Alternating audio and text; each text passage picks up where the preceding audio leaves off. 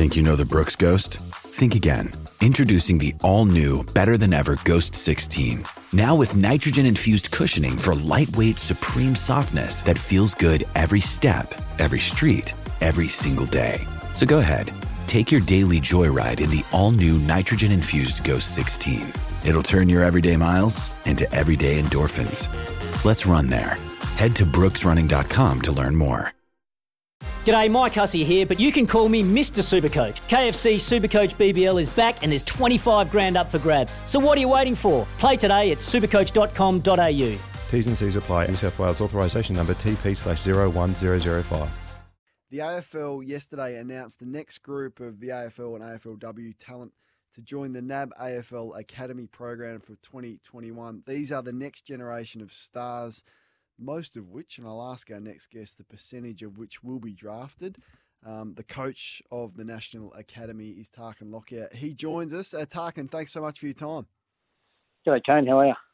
I'm good. It's a revamped program. It's streamlined. It's 21 players, which is less than it has been in previous years. Take us through the process of selecting these 21 young men that are included in your program. Yeah, so it is a more of a, as you said, a streamlined sort of squad that we're going to go with early next year. The reasoning sort of behind that is obviously with the restrictions this year, and particularly here in Victoria, where these talented young athletes weren't able to display what they sort of do best because there was no footy played.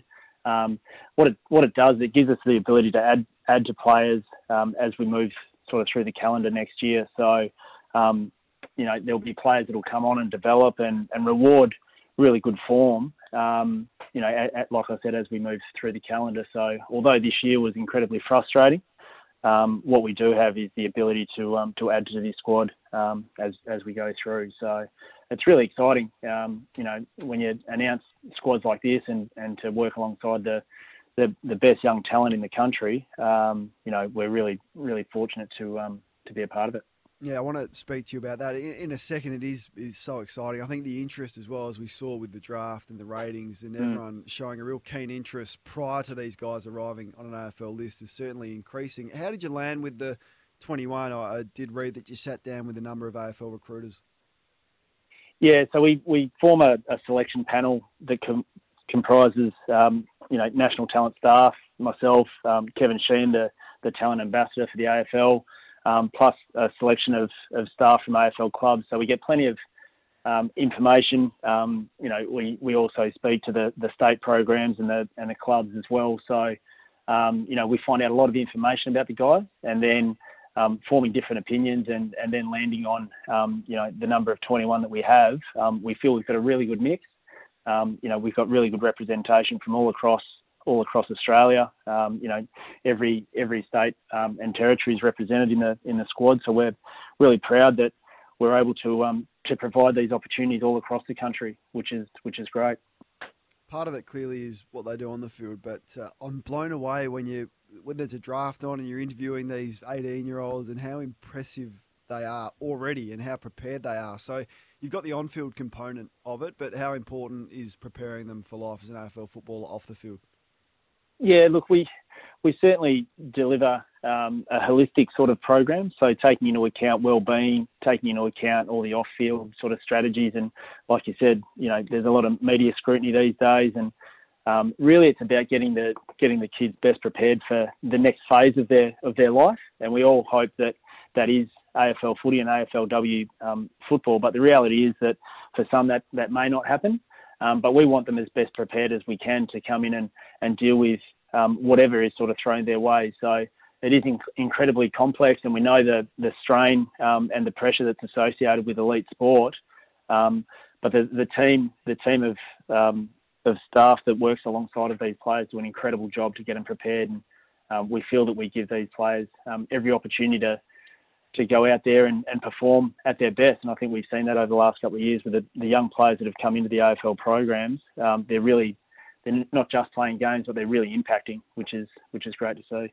Former Collingwood star Tarkyn Lockyer and now National Academy manager and coach. The newest batch of inductees, best 17-year-olds in the country, have been announced, and he's in control of that. A question without notice, but I'm sure you're aware. What's your strike rate of getting these kids drafted? Is there a percentage that you can reveal to us? It's not quite 100%. There hasn't been a group of academy players that have come through, so there's no intake of players that have all gotten drafted. Yeah. So I'm hoping to buck that trend a little bit. Would be really nice, but look, and that's why we say we do prepare them for whatever it takes. For whatever their next aspect of their football journey is. And like we say, we would love it to be AFL or AFLW, but the stats say that for some that's not going to happen. So really, how do we support these young players? That's why the off-field component of what we do is so important and so critical. And we definitely manage expectations on that. So we like to keep the kids grounded, because we're realistic about the opportunities that lay in front of them.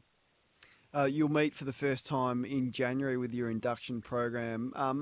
What sort of physical challenges are they put through? There'll be all the testing, similar challenges like there is at the draft test. I guess your speed, your agility, your endurance will all be measured.